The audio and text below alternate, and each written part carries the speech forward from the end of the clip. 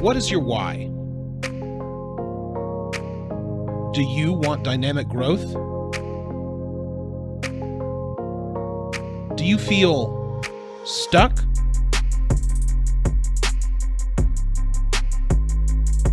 It's time to fix your why. Hello and welcome to the Fix Your Why podcast. I'm Billy Ryan. Today we're going to talk about something I'm very excited about, the future.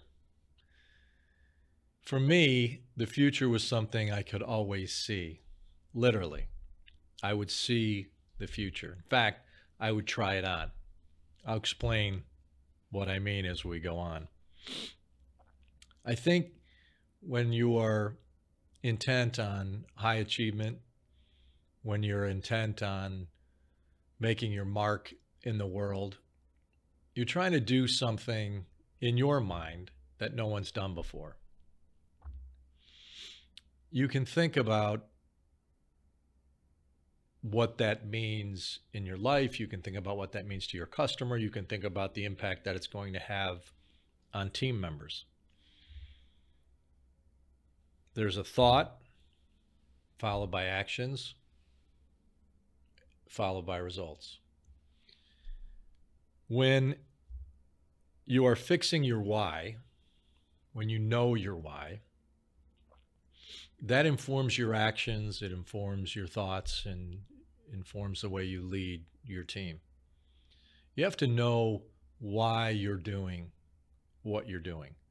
And as we've talked previously, fixing your why doesn't mean something's broken.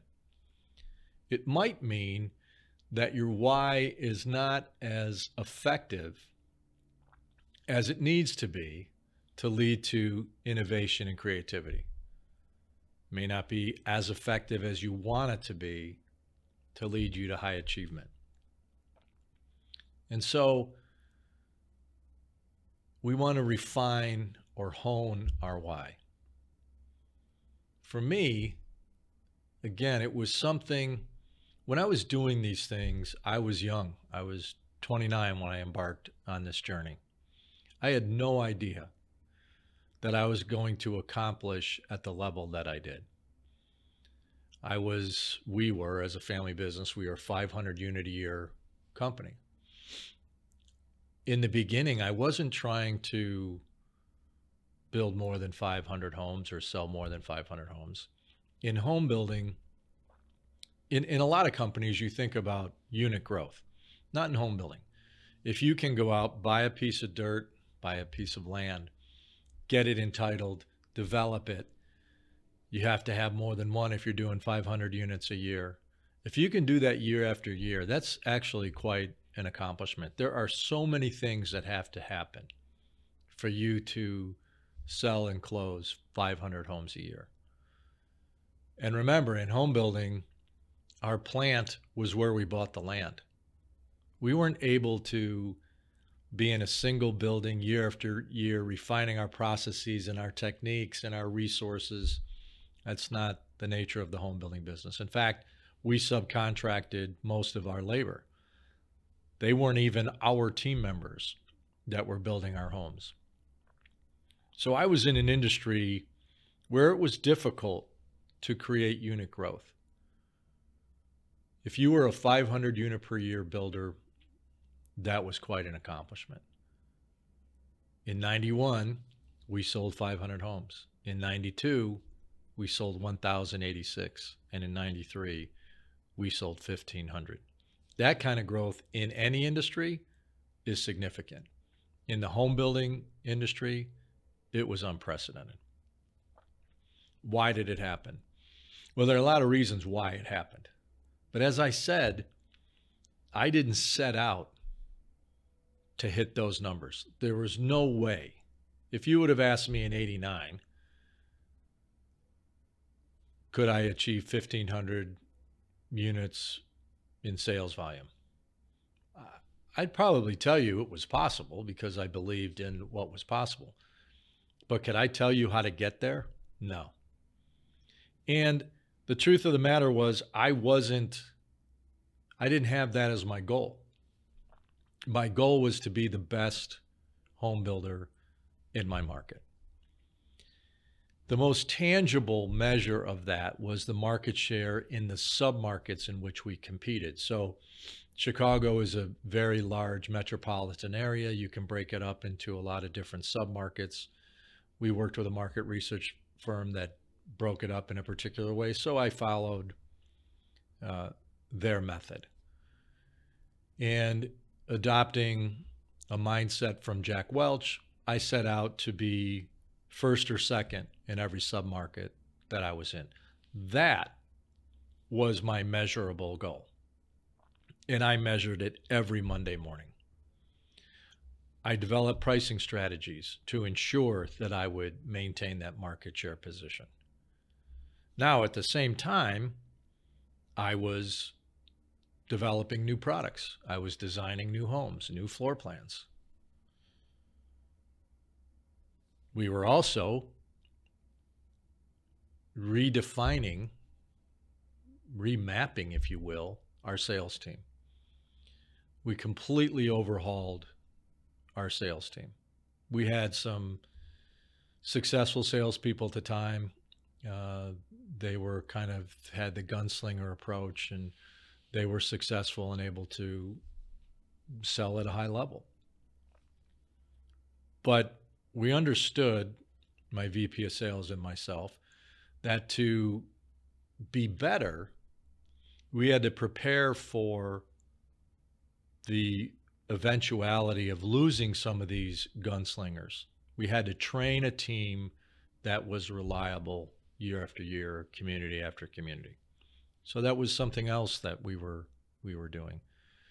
We were a zero defect quality construction builder.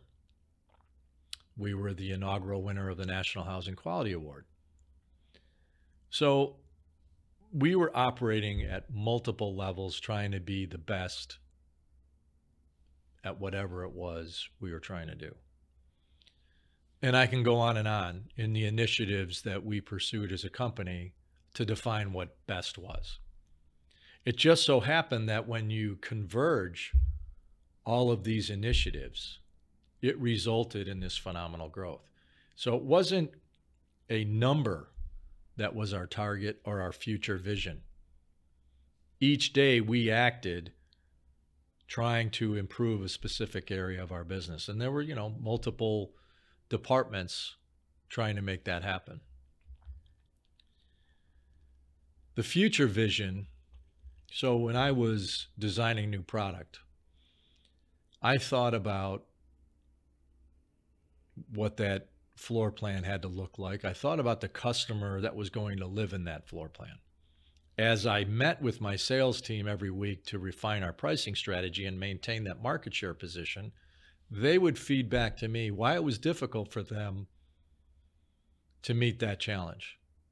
So they were telling me, look, we're number one in our submarket, but it's not easy. This new competitor came out with this new product. This competitor is offering this incentive for customers. So we had to compete every day based on a changing landscape. So every day we were met with this changing landscape.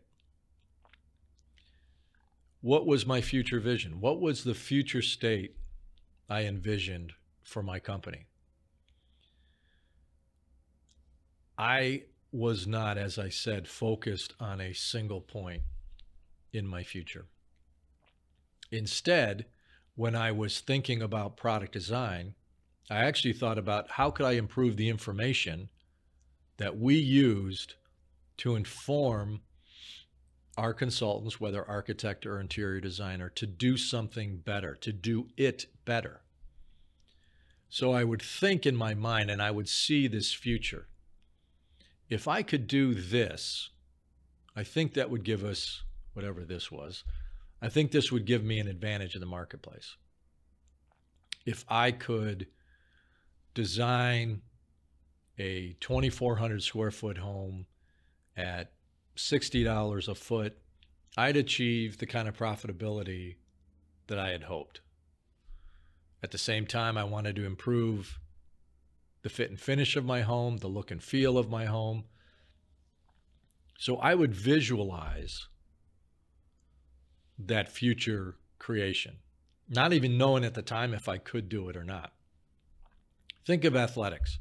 You've heard so many top performing athletes being able to visualize something they want to go out and do. I was no different. I was living in that future place, seeing the creation of some idea that I was having. I believed I could make it happen. I saw myself making it happen. Again, I was lucky. I worked with great people. We collaborated at a high level. We were able to accomplish a lot of what I envisioned. And it wasn't just me doing the visioning.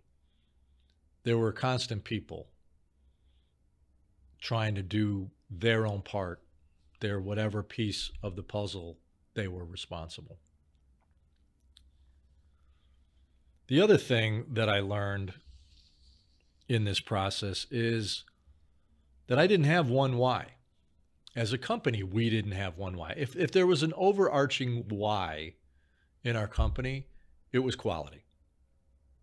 To be a zero defect home builder. If you want to meet the requirements, which is what quality is, you really aren't going to try to make your product more complicated. Well, when I was designing product, I was trying to be better. I was trying to design more attractive product, more appealing product. I was trying to appeal to the psychographics of my customer.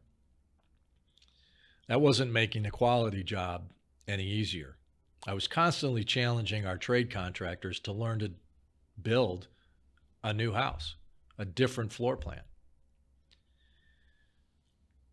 But I started to realize that in every aspect of the business that we were trying to change, when we stacked all of that intention, we created a law of attraction. So when I sat down with my architect or my interior designer, and I set out to design a new floor plan or merchandise a new community, we were all living in that future state. We were attracting the ideas that we believed we needed to differentiate us in the marketplace. It created among all of us this cycle of goodness. Again, we thought, okay, if we did this, we might be more effective in the marketplace. And then when we acted and we were more effective in the marketplace, well, that was wind in our sails. That was telling us, you know what, we're onto something. We're thinking about this the right way, because the change we hoped for actually occurred. So we all gained confidence in our ability to understand the market better, and therefore we pushed ourselves to understand the market better. I mentioned psychographics.